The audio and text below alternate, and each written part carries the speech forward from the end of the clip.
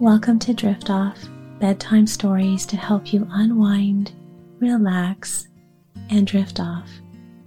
Thank you for joining me. I'm your host, Joanne, and it's a pleasure helping you get restful sleep. This week on Drift Off, we're asking you to head over to Apple Podcasts and leave us a 5-star rating and review. This is a free way to support the podcast while giving you a chance to share what you love about the show.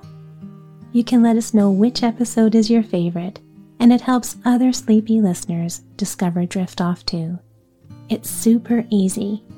Hop onto Apple Podcasts, scroll down our show page, select a star rating, and then tap Write a Review. We'll be sure to take a look and share some of our fan favorites and upcoming episodes. Thank you for your support. It truly is an honor helping you get restful sleep. Tonight I will be reading from the Maida book series by Enos Haynes Irwin, published in 1909. The story is about a sweet little girl named Maida who is sickly and lame. Her father is well known to be one of the most wealthiest men in America. He decides to buy her a little shop in Charleston, Massachusetts, to give her a purpose and to help restore her health. However, he has one condition: that she not tell anyone who she is or who her father is. And for the first time in her life, Maida makes wonderful new friends because they think she's just an ordinary girl. And so, as always, my friend, settling comfortably under the covers, take a slow, comfortable breath. And as you exhale, relax and let go. Allow any tension to just melt away,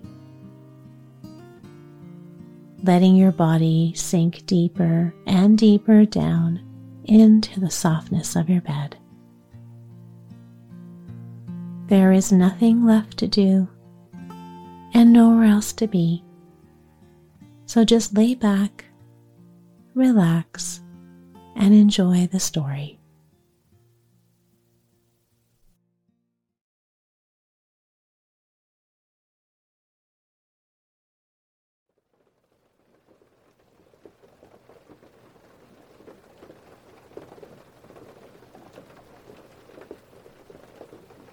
Chapter 8: A Rainy Day. The next day, it rained dismally. Maida had been running the shop for 3 weeks, but this was her first experience with stormy weather. Because she, herself, had never been allowed to set her foot outdoors when the weather was damp, she expected that she would see no children that day. But long before the bell rang, they crowded in wet, streaming groups into the shop. And at 9, the lines disappearing into the big school doorways seemed as long as ever. Even the Clark twins in rubber boots, long rain capes, and a baby umbrella came in to spend their daily pennies. "I guess it'll be one session, Maida," Dorotha whispered. "Oh, goody," Dorothy, Mabel lisped. "Don't you love one session, Maida?" Maida was ashamed to confess to such tiny girls that she did not know what one session meant, but she puzzled over it the whole morning. If Rosie and Arthur had come in, she would have asked them, but neither of them appeared. Indeed, they were not anywhere in the lines. Maida looked very carefully. At 12 o'clock, the school bell did not ring. In surprise, Maida craned out of the window to consult the big church clock. It agreed exactly with the tall grandfather's clock in the living room. Both pointed to 12, then to 5 minutes after, and 10 and 15. Still no bell. A little later, Dickie came swinging along, the sides of his old rusty raincoat flapping like the wings of some great bird. "It's one session, Maida," he said excitedly. "Did you hear the bell?" "What's one session, Dickie?" Maida asked. "Why, when it's too stormy for the children to go to school in the afternoon, the fire bells ring 22 at 11:45. They keep all the classes in until 1 o'clock, though." "Oh, that's why they don't come out," Maida said. At 1 o'clock, the umbrellas began to file out of the school door. The street looked as if it had grown a monster crop of shiny black toadstools, but it was the only sign of life that the neighborhood showed for the rest of the day. The storm was too violent for even the big boys and girls to brave. A very long afternoon went by. Not a customer came into the shop. Maida felt very lonely. She wandered from shop to living room and from living room to chamber. She tried to read. She sewed a little. She even popped corn for a lonesome 15 minutes. But it seemed as if the long dark day would never go. As they were sitting down to dinner that night, Billy bounced in. His face pink and wet, his eyes sparkling like diamonds from his conflict with the winds. "Oh, Billy, how glad I am to see you," Maida said. "It's been the lonesomest day." "Sure, the sight of you's grand for sore eyes," said Granny. Maida had noticed that Billy's appearance always made the greatest difference in everything. Before he came, the noise of the wind howling about the store made Maida sad. Now it seemed the jolliest of sounds. And when at 7 Rosie appeared, Maida's cup of happiness brimmed over. While Billy talked with Granny, the two little girls rearranged the stock. "My mother was awful mad with me just before supper," Rosie began at once. "It seems as if she was so cross lately that there's no living with her. She picks on me all the time. That's why I'm here. She sent me to bed, but I made up my mind I wouldn't go to bed. I climbed out of my bedroom window and came over here." "Oh, Rosie, I wish you wouldn't do that," Maida said. "Oh, do run right home. Think how worried your mother would be if she went up into your room and found you gone. She wouldn't know what had become of you." "Well, then, what makes her so strict with me?" Rosie cried. Her eyes had grown as black as thunderclouds. The scowl that made her face so sullen had come deep between her eyebrows. "Oh, how I wish I had a mother," Maida said longingly. "I guess I wouldn't say a word to her, no matter how strict she was." "I guess you don't know what you'd do until you tried it," Rosie said. Granny and Billy had been curiously quiet in the other room. Suddenly, Billy Potter stepped to the door. "I've just thought of a great game, children," he said.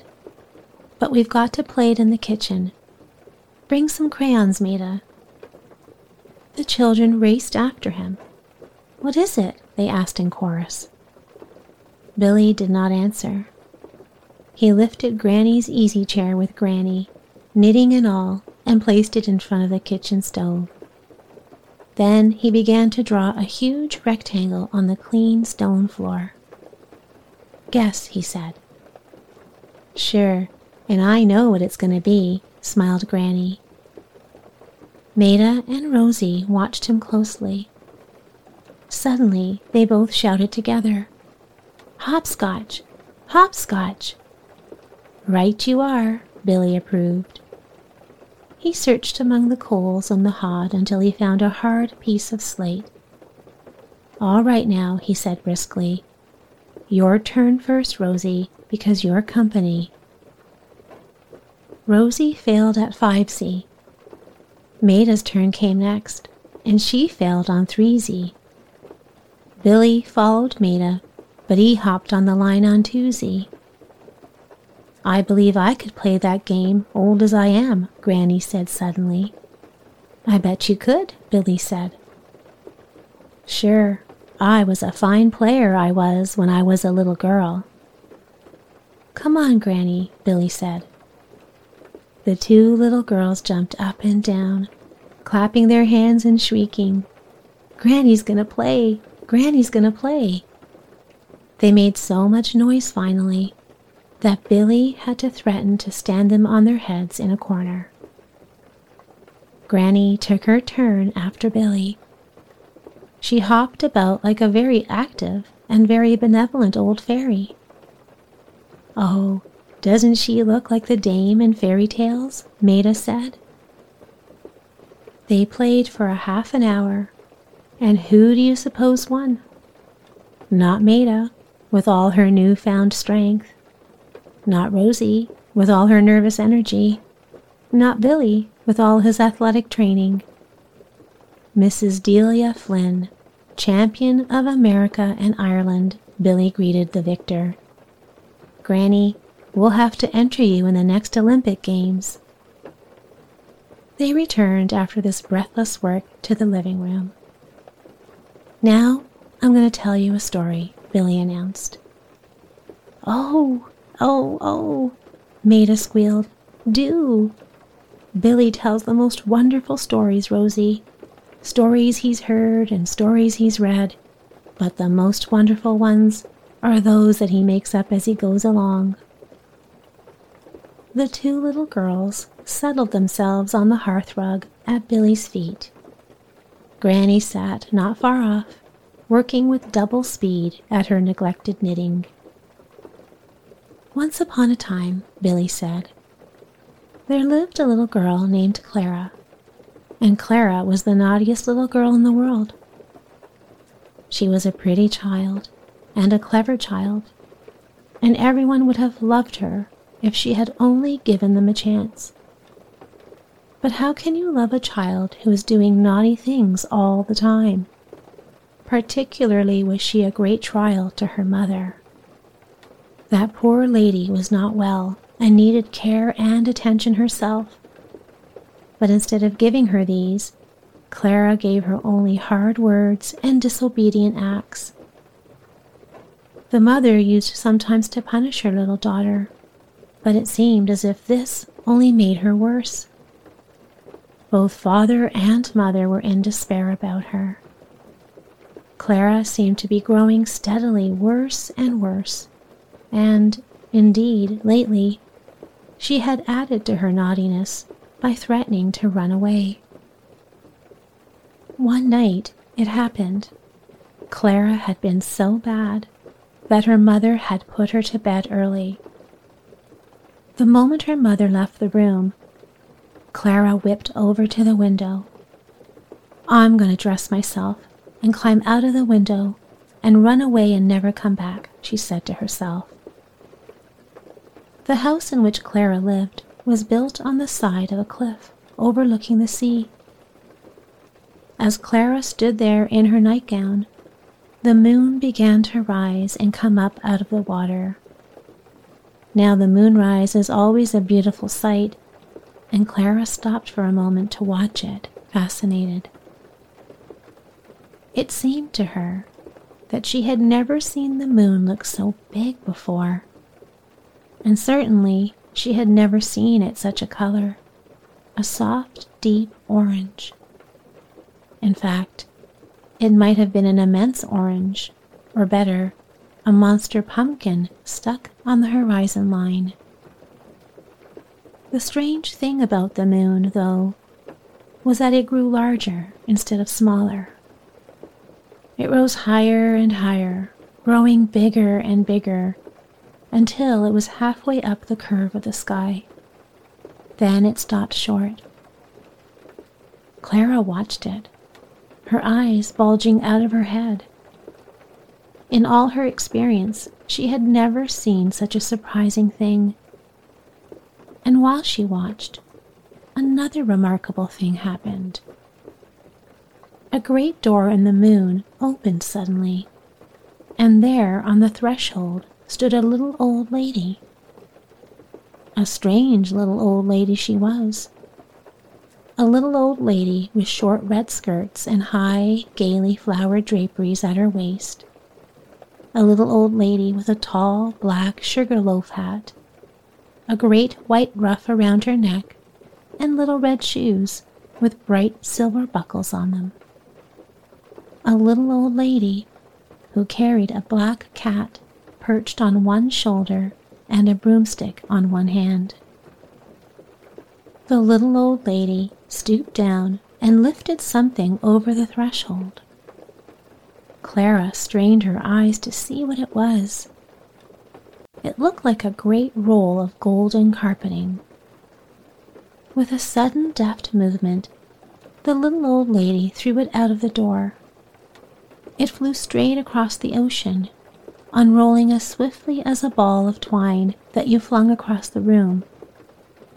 It came nearer and nearer. The farther it got from the moon, the faster it unrolled.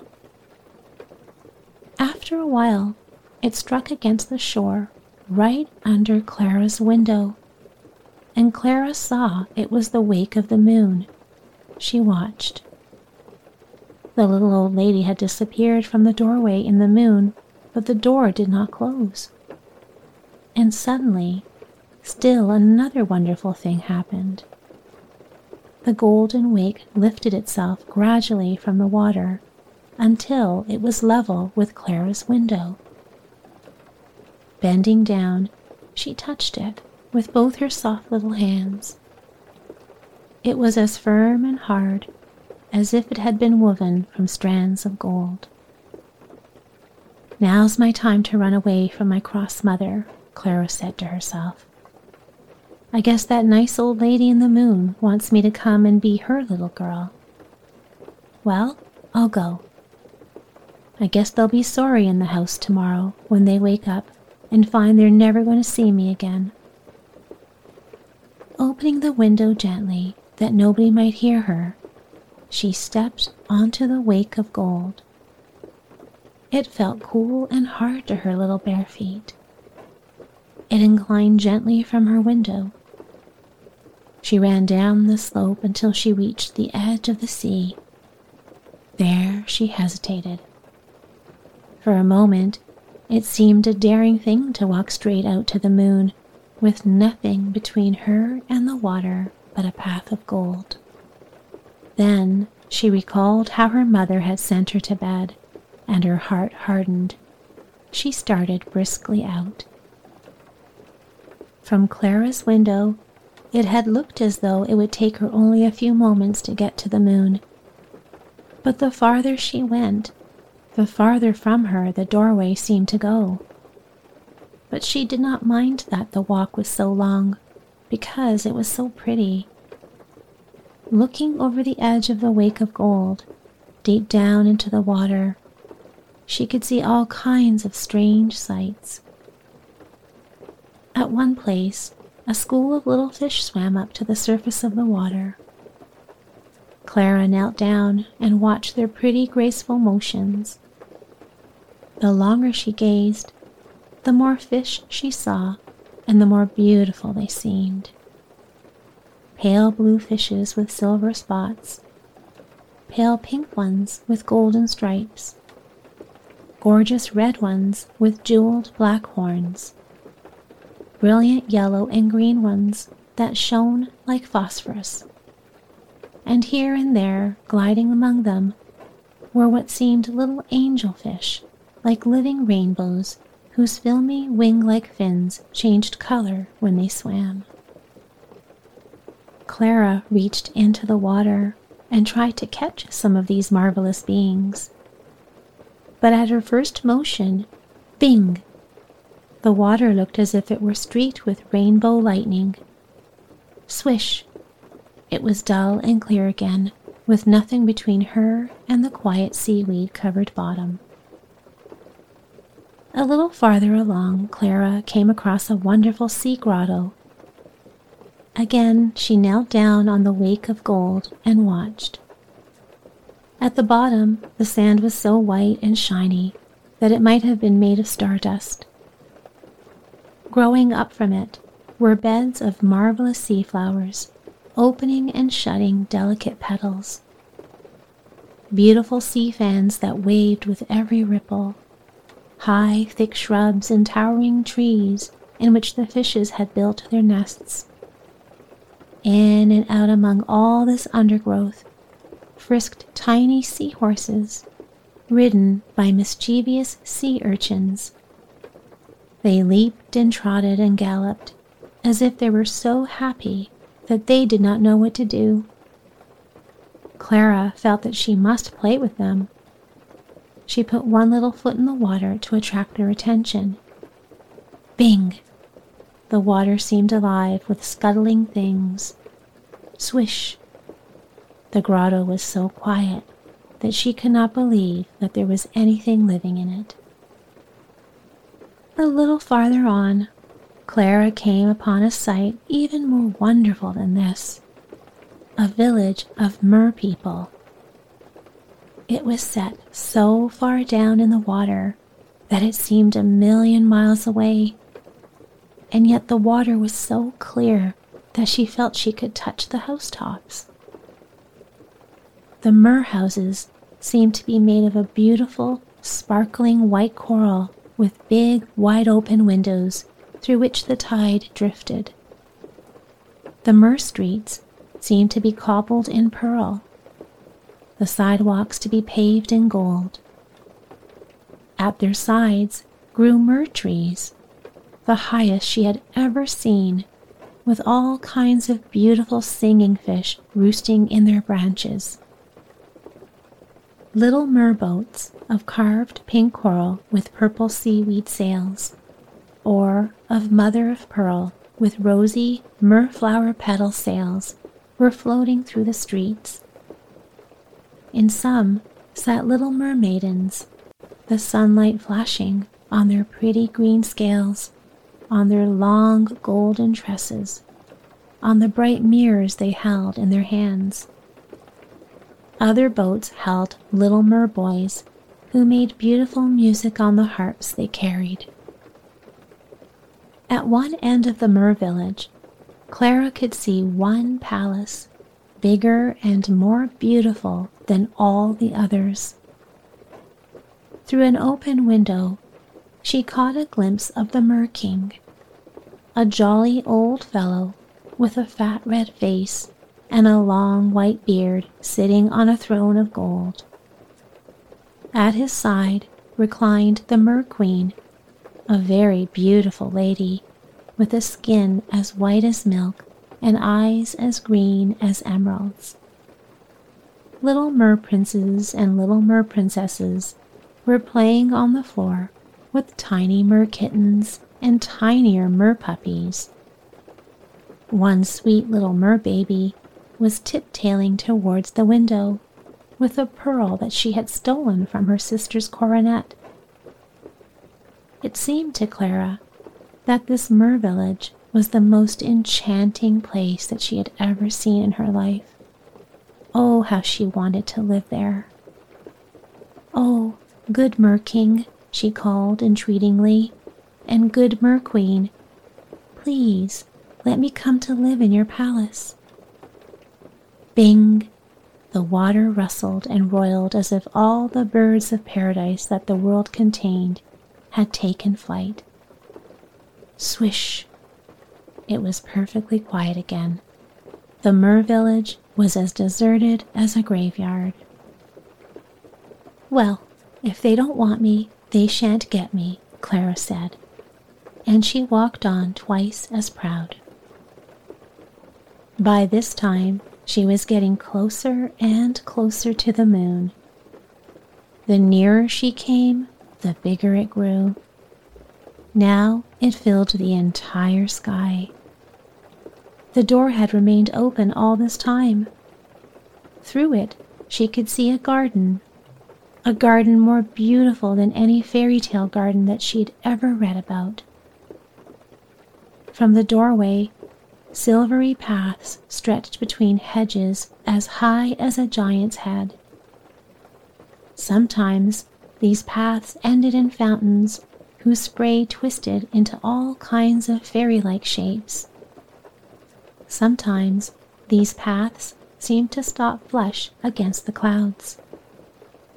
Near stretched flower beds so brilliant that you would have thought a kaleidoscope had broken on the ground. Birds, like living jewels, flew in and out through the tree branches. They sang so hard that it seemed to Clara that they must burst their little throats. From the branches hung all kinds of precious stones, all kinds of delicious-looking fruits and candies. Clara could not scramble through the door quickly enough, but as she put one foot on the threshold, the little old lady appeared. She looked as if she had stepped out of a fairy tale, and yet Clara had a strange feeling of discomfort when she looked at her. It seemed to Clara that the old lady's mouth was cruel and her eyes hard. "Are you the little girl who's run away?" the old lady asked. "Yes," Clara faltered. "And you want to live in the kingdom of the moon?" "Yes." "Enter then." The old lady stepped aside, and Clara marched across the threshold. She felt the door swinging to behind her. She heard a bang as it closed, shutting her out of the world and into the moon. And then, what do you think happened? Billy stopped for a moment. Rosie and Maida rose to their knees. "What happened?" they asked breathlessly. The garden vanished, as utterly as if it were a broken soap bubble. Gone were the trees and the flowers. Gone were the fountains and the birds. Gone, too, were the jewels, the candies, and the fruits.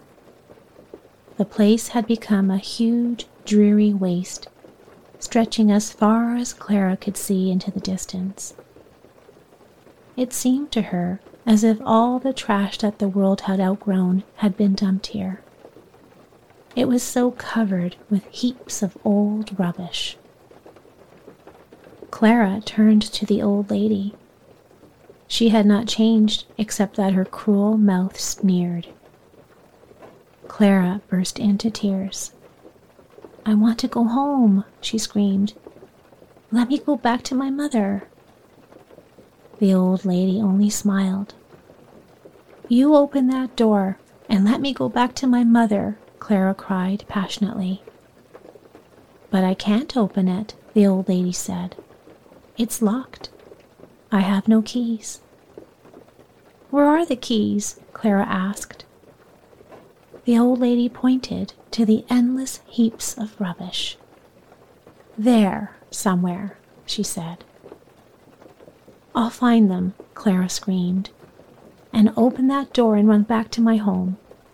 You shan't keep me from my own dear mother, you wicked woman." "Nobody wants to keep you," the old lady said. "You came of your own accord. Find the keys if you want to go back." That was true, and Clara wisely did not answer. But you can fancy how she regretted coming. She began to search among the dump heaps.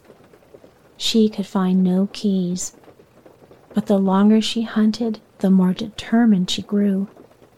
It seemed to her that she searched for weeks and weeks. It was very discouraging, very dirty, and very fatiguing work. She moved always in a cloud of dust. At times, it seemed as if her back would break from bending so much. Often she had to bite her lips to keep from screaming with rage after she had gone through a rubbish pile as high as her head, and still no keys. All kinds of venomous insects stung her. All kinds of vines and brambles scratched her. All kinds of stickers and thistles pricked her. Her little feet and hands bled all the time. But still she kept at it. After that first conversation, Clara never spoke with the old lady again. After a few days, Clara left her in the distance. At the end of a week, the moon door was no longer in sight when Clara looked back. But during all those weeks of weary work, Clara had a chance to think. She saw for the first time what a naughty little girl she had been, and how she had worried the kindest mother in the world. Her longing for her mother grew so great at times that she had to sit down and cry. But after a while, she would dry her eyes and go at the hunt with fresh determination. One day, she caught a glint of something shining from a clump of bushes. She had to dig and dig to get at it, for about these bushes the ashes were packed down hard. But finally, she uncovered a pair of iron keys. On one was printed in letters of gold, "I'm sorry." On the other, "I'll never do so again." Clara seized the keys joyfully and ran all the long way back to the great door. It had 2 locks. She put one key in the upper lock, turned it. A great bolt jarred. She put the other key in the second lock, turned it. A great bolt jarred. The door swung open. "I'm sorry," Clara whispered to herself. "I'll never do so again." She had a feeling that as long as she had said those magic words, everything would go well with her. Extending out from the door was the wake of gold. Clara bounded through the opening and ran. She turned back after a few moments, and there was the old lady with her cat and her broomstick standing in the doorway. But the old lady's face had grown very gentle and kind. Clara did not look long.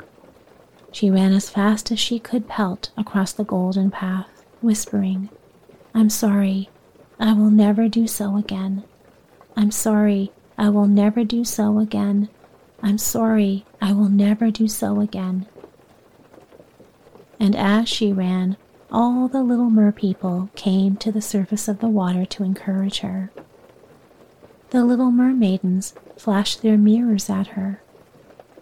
The little merboys played wonderful music on their harps. The Mer-King gave her a jolly smile, and the Mer-Queen blew her a kiss. All the little mer-princesses and all the little mer-princes held up their pets to her. Even the mer-baby clapped her dimpled hands. And farther on, all the little seahorses with the sea urchins on their backs assembled in bobbing groups.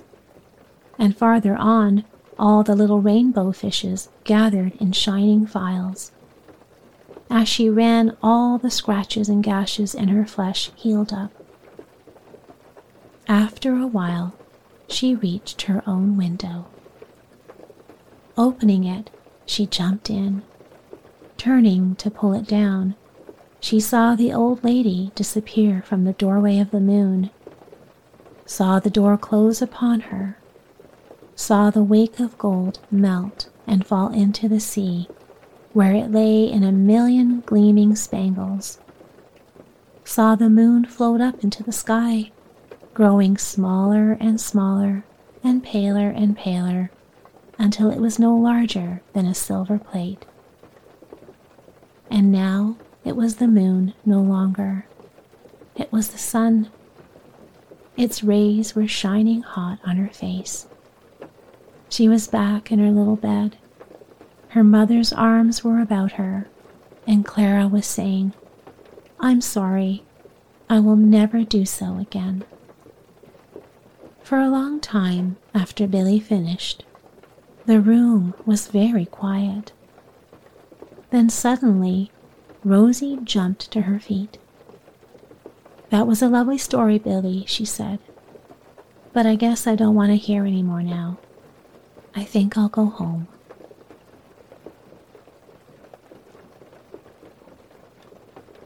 Sweet dreams, my friend. Sleep well.